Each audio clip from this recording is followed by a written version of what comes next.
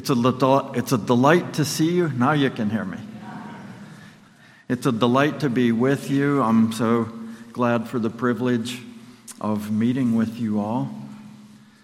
Glad to see Bill and Gladys Vermeulen there. Because when I lived in Michigan last century, this church wasn't here. What is now Harvest Church was just a tiny little group called Grigg Street Chapel. And there was a church in Spencer Mills. The Spencer Mills Church was there. There was a tiny little church plant in Kalamazoo. And it's been exciting to see what the Lord has done, and not just in the OPC, but in other denominations as well in this region. And so we're very, very grateful for His faithfulness. And that's our hope. Please look with me at 1 Peter chapter 2, verses 11 and 12. 1 Peter 2, verses 11 and 12.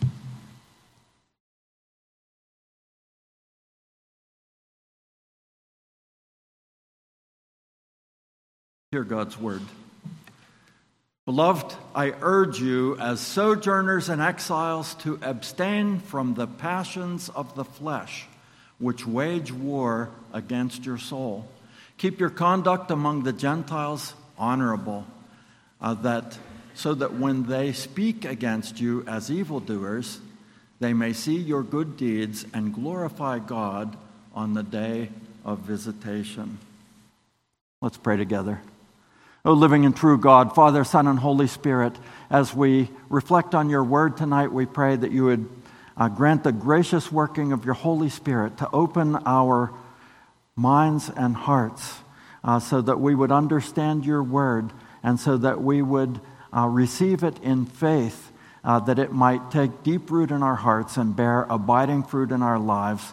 For Jesus' sake, amen. There was a movie called Falling Down, which tells about a bad day that a fellow was having. He started out he's a law-abiding citizen, but he was stuck in a traffic jam on a very hot day in Los Angeles. His air conditioning stopped working in his car, and the traffic was going nowhere.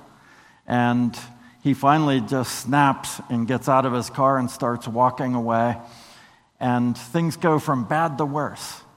And as he runs into various people, they treat him mean, and he's finally run out of his ability to care anymore.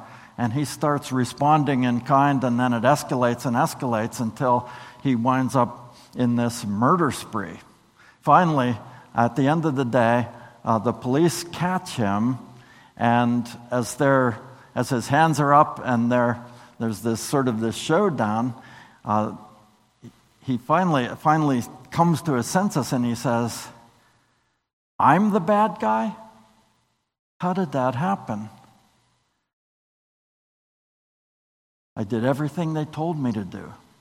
He had been a law-abiding citizen. He thought he was a good guy. He thought he was just responding to other people being bad, but then it suddenly dawns on him, "I'm the bad guy?"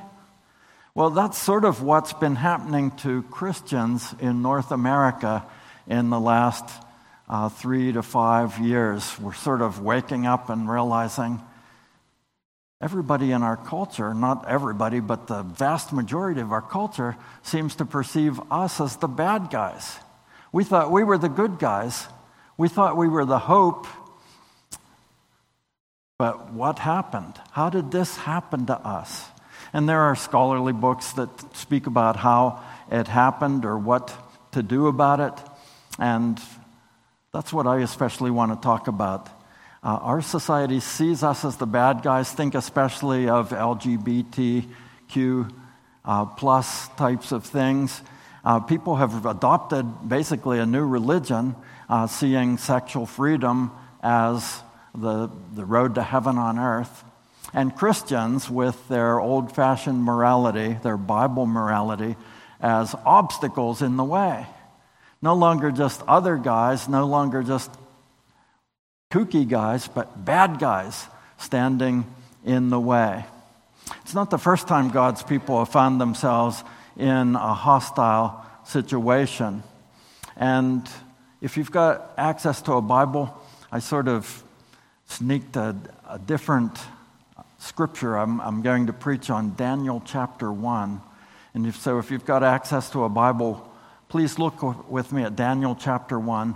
But I wanted to read it not ahead of time, but as we go through it. Christians have been floundering around wondering, what are we supposed to do in this situation in which we find ourselves? Society is becoming more anti-Christian. We're losing our civil rights. At least they're being threatened. Should we fight fire with fire and try to overpower our enemies? Well, there's no shortage of those who are advocating that. Should we just knuckle under? Should we keep our heads down? Should we go along to get along? Should we compromise?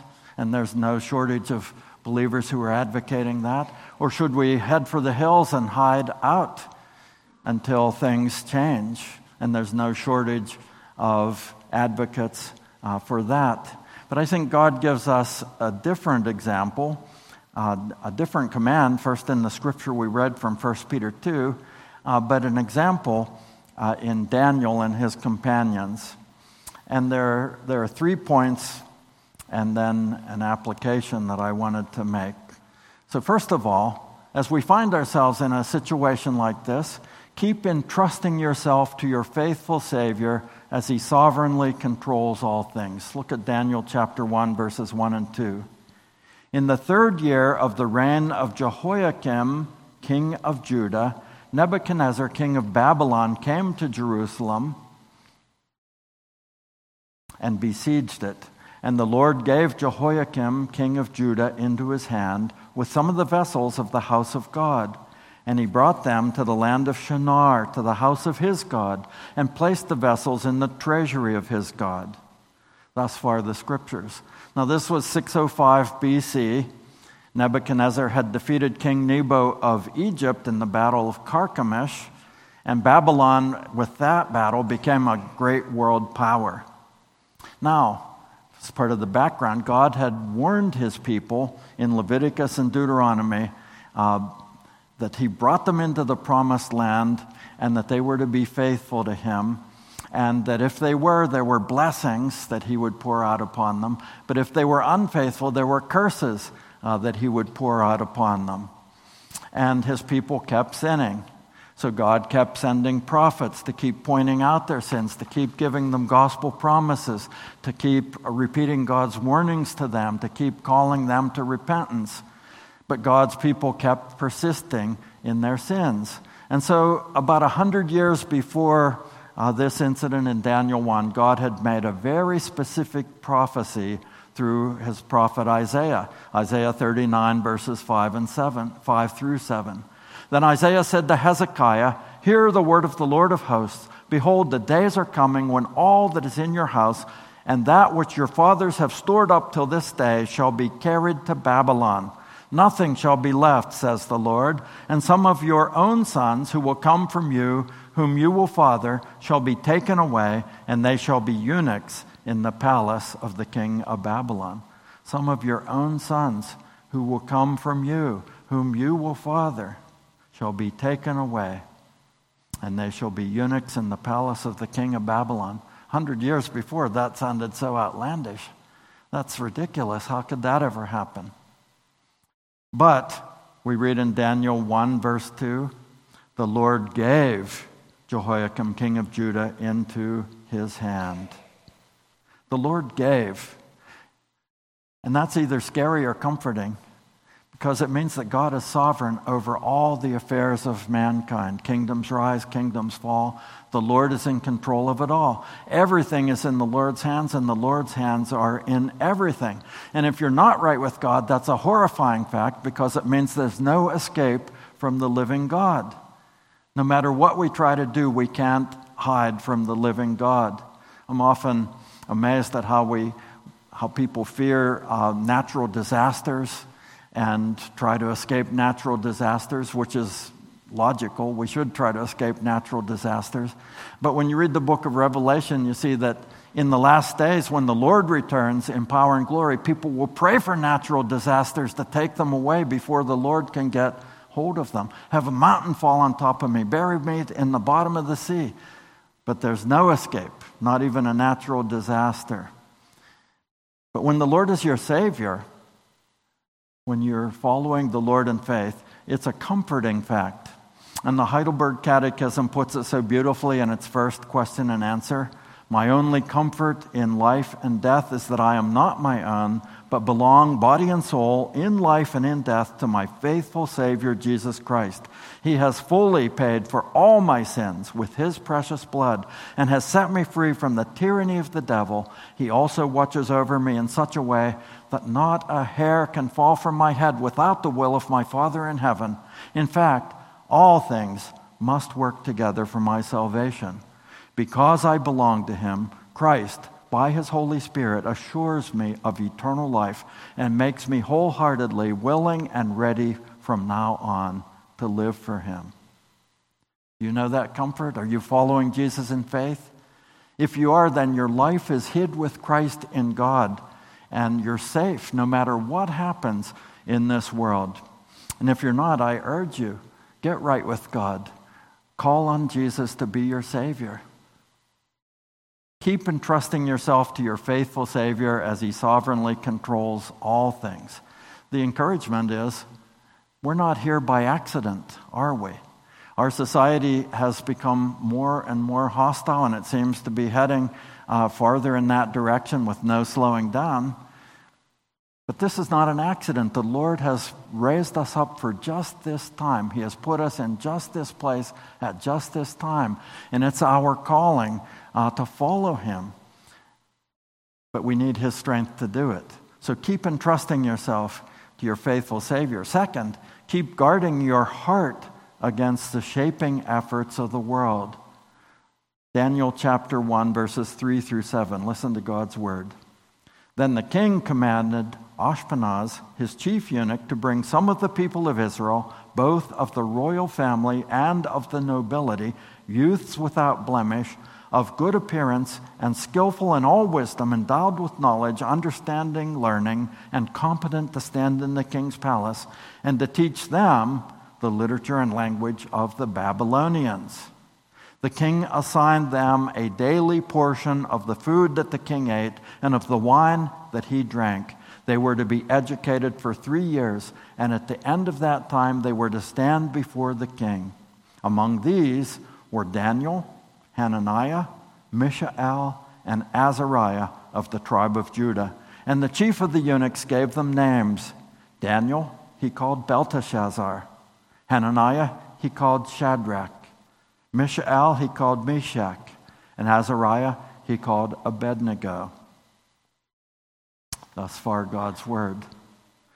And so the king selected the cream of the crop, these young men who would have gone to the Olympics, who would have gone to the Ivy League schools, who were really the promising ones of the land, of the royal family and of the nobility, and drags them off. And what you need to know is that these guys were probably 13 or 14 years old.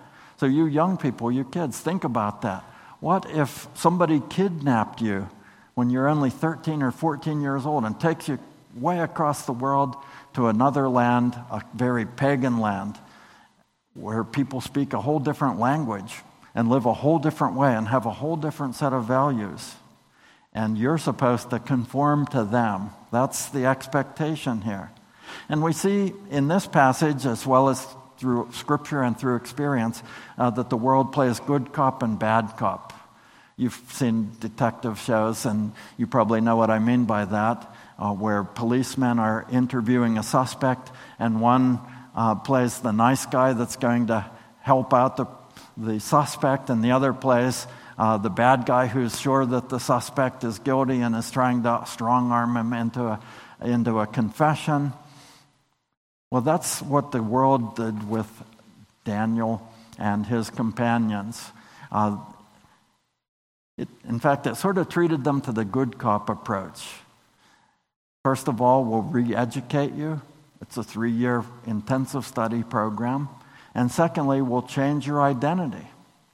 Daniel, the name Daniel means my judge is El, or God. But his name was changed to Belteshazzar, which means Bel, the chief god, Marduk, is my protector. See, it takes a name that's based on God, the God of the Bible, and exchanges it with a name that's based on a pagan god. Hananiah means Yah, or Yahweh, is gracious. That name was changed to Shadrach, under the command of Aku, the moon god. Mishael means who is like God. His name was changed to Meshach, who is like Aku, the moon god. Azariah means Yah, or Yahweh is my helper. And he changed that name to Abednego, which means I serve Nabu, the pagan god of vegetation. So they were changing the identity of these young men. Can you imagine that? Your parents have high hopes for you. They have you baptized. The Lord's name and claim is put on you.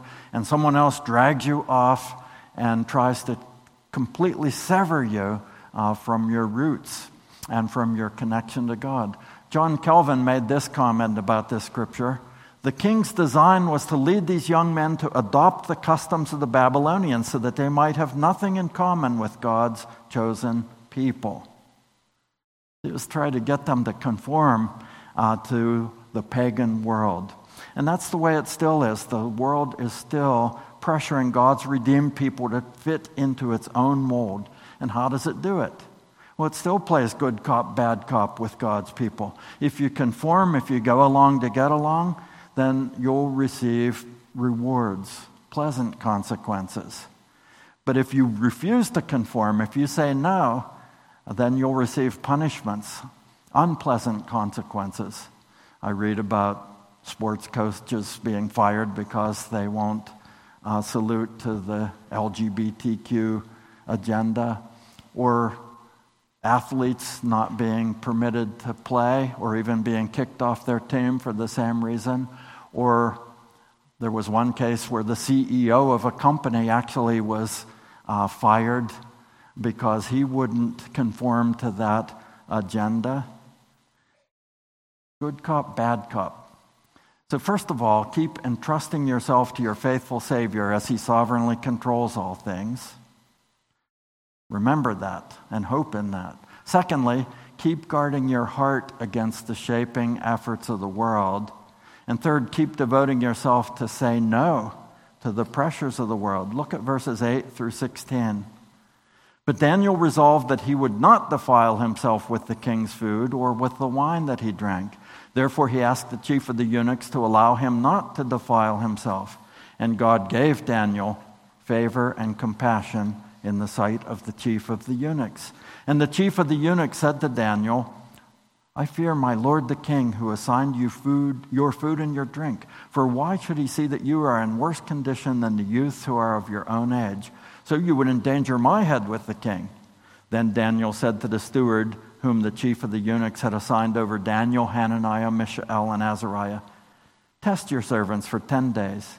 Let us be given vegetables to eat and water to drink. Then let our appearance and the appearance of the youths who eat the king's food be observed by you, and deal with your servants according to what you see. So he listened to them in this matter and tested them for 10 days. At the end of 10 days, it was seen that they were better in appearance and fatter in flesh than all the youths who ate the king's food. So the steward took away their food and wine that they were to drink and gave them vegetables. Thus far, God's word. So Daniel and his companions devoted themselves to say no to the pressures of the world. And among themselves, they'd encourage each other in the Lord. They would use their Hebrew names. They'd read scripture together. They'd pray together. They'd fellowship together. They kept encouraging one another to walk with the Lord, to stay faithful to the Lord. And whether in private or in public, they resisted eating the king's food. And brothers and sisters, this is why discipling our children in the faith is so very important. From their earliest years, they need to see how important the Lord is to their parents and to their church family.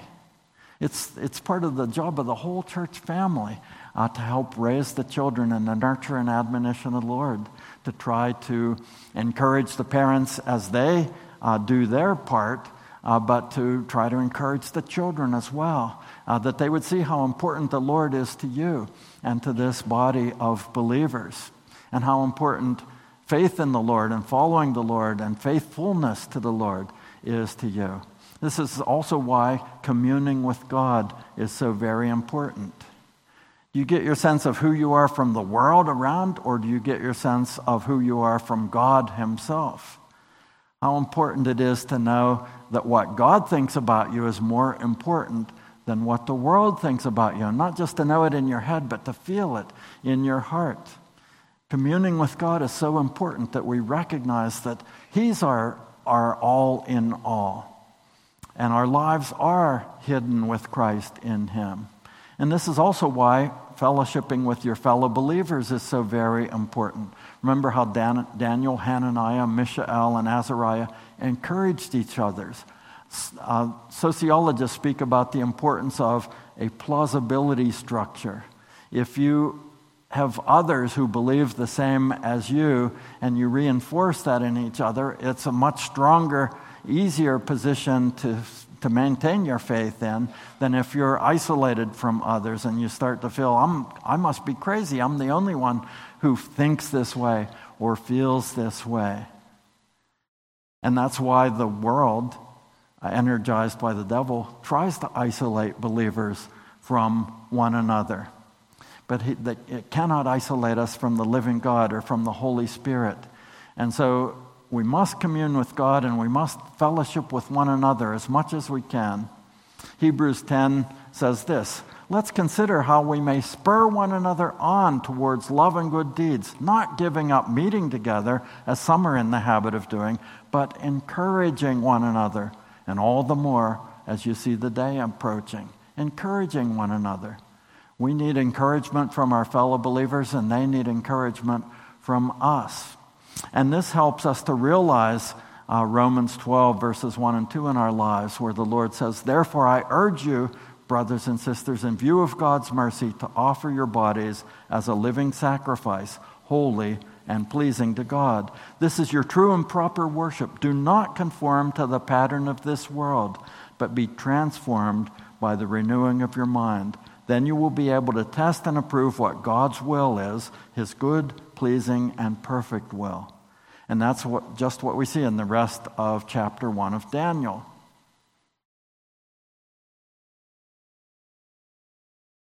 So first, keep entrusting yourself to your faithful Savior. Keep guarding yourself. I've got myself mixed up. Whether in private or public, they resisted eating the king's food. Why did they do that? Not because it was unlawful, but in order to avoid idolatry. And also, I think they resisted these luxuries so that it wouldn't get soft and beholden and get enticed into compromise. So for the sake of Jesus Christ and a reliance on God's grace, keep saying no to the pressures of the world. Or as we read in 1 Peter 2, abstain from the passions of the flesh which wage war against your soul. So through ongoing fellowship with God and God's people, keep cultivating your identity with Christ. Consider abstaining, at least at times, from luxuries that aren't necessarily sinful. When you read through the book of Daniel, you see that eventually Daniel did go to eating the king's food because the king's food wasn't sinful in and of itself. But there is another time in the book of Daniel where he abstained again. There are many pleasures in this world that aren't necessarily sinful.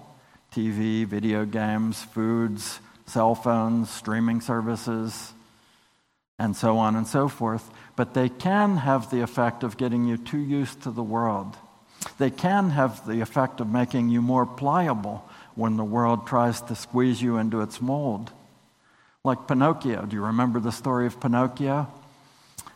The book is actually much darker than the Disney movie. After Pinocchio ran away from home, he came to Pleasure Island amusement park with some other boys, and it was on an island. And on that island, the boys could eat. They could do whatever they wanted. They could eat anything they wanted, all the candy they wanted, all the ice cream they wanted. They could drink as much pop as they wanted. In fact, in the original book, they could even smoke and drink beer and hard liquor. They could fight, they could vandalize, they could do whatever they wanted. But what they did not know was that Pleasure Island was actually a trap. All this stuff was just the bait. So once the boys were bad for a while, acting like jackasses for a while, they'd literally turn into donkeys. First their laughing would turn into braying, and then their ears would turn into donkey ears, and they'd grow a tail, and they'd grow fur, and their hands and feet would turn into hooves. Their face would turn into a donkey face, and they'd lose their ability to talk, and they'd be walking on all fours, and they'd be donkeys, and the bad guys would then round them up and sell them to the salt mines or to circuses or other places, which is an illustration, but a scary illustration of the progress of sin. Makes me think of the old saying, it's a warning from one point of view, a promise from another. Sow a thought, reap an act. Sow an act, reap a habit. Sow a habit, reap a character. Sow a character, reap a destiny. Now that is a warning. As Scripture says, do not be deceived. You will reap what you sow. Starting with just thoughts can build a character, a direction of life, a destiny. But it's not just a warning, it's also a promise. You will reap what you sow. If you sow good seeds, you will reap good fruit, because the living God really does honor those who honor them. And we see this in Daniel and his companions. They trusted God, they put God first, and what was the upshot? Look at verses 17 through 20. As for these 4 youths, God gave them learning and skill in all literature and wisdom, and Daniel had understanding in all visions and dreams. At the end of the time, when the king had commanded that they should be brought in, the chief of the eunuchs brought them in before Nebuchadnezzar. And the king spoke with them, and among all of them, none was found like Daniel, Hananiah, Mishael, and Azariah. Therefore they stood before the king, and in every matter of wisdom and understanding about which the king inquired of them, he found them 10 times better than all the magicians and enchanters that were in all his kingdom. So as Daniel and his friends sought to be faithful to God, they did do their studies, but they did it on their terms, refusing to compromise.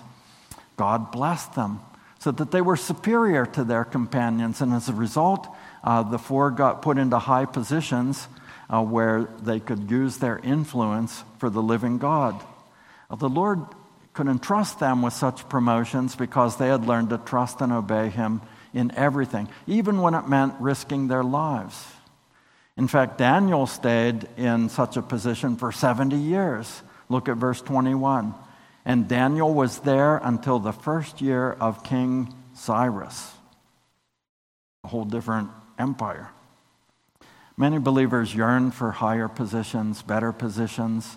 They tell themselves, oh, if only I were somewhere else, doing something else, I could serve the Lord so much better. I went to Geneva College. I met a young lady who I'm married to now, but at that time I wanted to see what was going to happen. I graduated. She was still a student, so I decided I'm just going to get a job and stick around here and pursue this relationship. Trouble was, jobs were kind of scarce. Here I was a college graduate, and the job I found was being a janitor in the hospital. And I was discouraged about that. And there was one time when I felt especially low about it, thinking, what a miserable failure I am. And I was at church, and the pastor was preaching, and I can't remember anything about the sermon except this. I know that he was preaching on the parable of the dishonest manager, but he read this verse. And if the Lord had torn the ceiling off of the church and shouted, Larry Wilson, and said this verse, it wouldn't have spoken to me more directly than it did. I knew the Lord was speaking to me from this verse. One who is faithful in very little is also faithful in much, and one who is unfaithful in very little is also unfaithful in much. Like I said, if the Lord had spoken, shouting, echoing all through the building, saying, Larry Wilson, it wouldn't have hit me more directly than it did, because I realized that the Lord was teaching me, look, if you can't even mop floors to my glory, how can you expect me to trust you with bigger things than that? It changed my whole attitude, my whole approach to my job. None of us can make a different position or a different place count for God unless we live for Him right now, right where we are, right, no matter how big or small. As Francis Schaeffer liked to say, there are no little people and there are no little places in God's kingdom. And think about it this way. What if Shadrach, Meshach, and Abednego had not learned to serve the Lord no matter what in the little things? Would Shadrach, Meshach, and Abednego be ready to face the fiery furnace? Would Daniel be ready to face the den of lions? Neither will we. If we're not willing to stand up and be counted for the Lord in the little things, how would we ever do so over bigger things? Can we really be faithful in much without first being faithful in little? Even if we can't resist relatively small temptations, how will we stand when they're ramped up?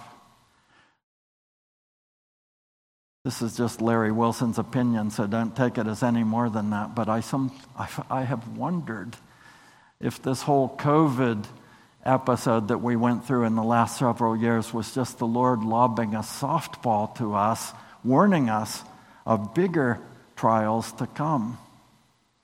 How well did we do with it?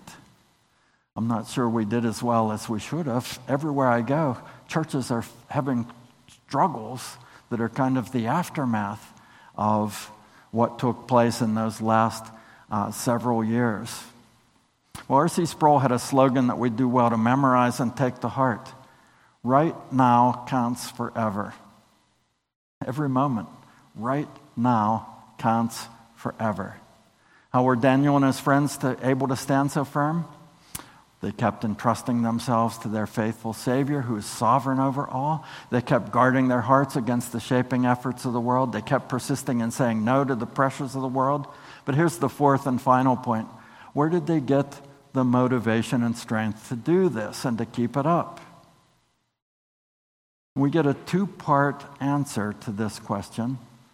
It's not just where did they get it, but it's more relevant if we ask it this way. Where do we get the motivation and strength to do this and to keep it up?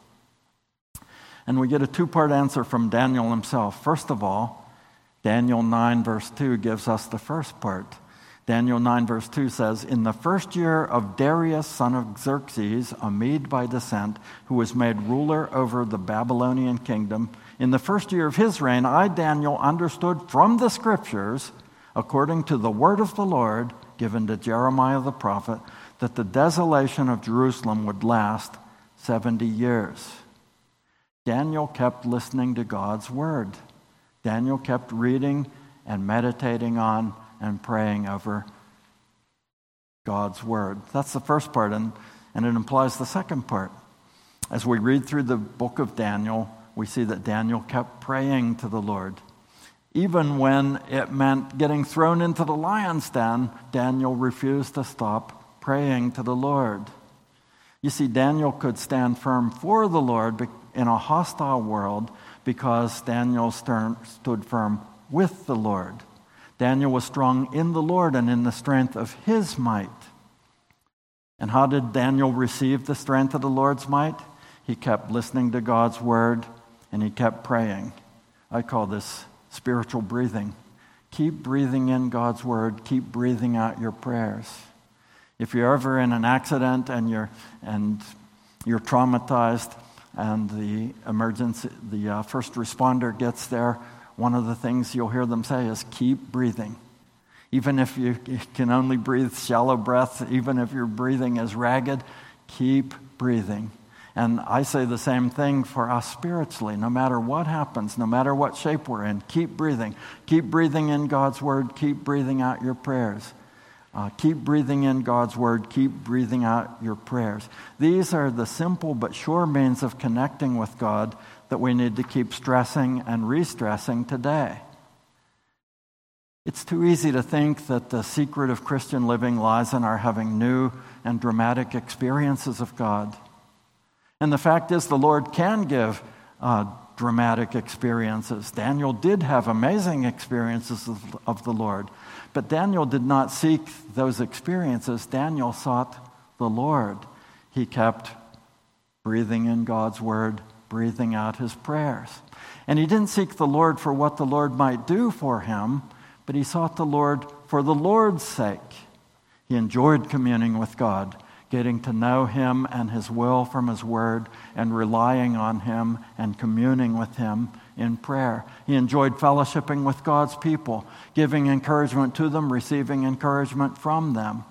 In other words, he did all these things in reliance on the triune God of grace. And now the triune God of grace has brought us to this very time and this very place in which we find ourselves. We're exactly where God has designed us to be and where God has put us. It's not an accident. And yes, our world is becoming more and more hostile to the faith. And yes, our world is becoming more and more anti-Christian. And yes, it is more and more treating those who want to stay faithful to God as the bad guys. But we don't have to panic. We don't have to cast about trying to put our confidence in the arm of the flesh. No, we can stand firm for God by standing firm with God through Jesus Christ and by the Holy Spirit. And with trust that God will stand with us and that God will stand for us. And if God is for us, who can be against us? Let's pray together. O living and true God, we thank you that you are the sovereign God and you are our loving Savior and you are our Heavenly Father, and that not a hair can fall from our heads apart from your will, but in fact everything must work together for our good, because you cause all things to work together for the good of those who love you and are called according to your purpose. So give us grace to trust you, to entrust ourselves to you, to guard our hearts for your sake, and to guard our lives from conformity to the world for your sake. Give us the strength to say no when the world tells us to disobey or to turn from you. For Jesus' sake, amen.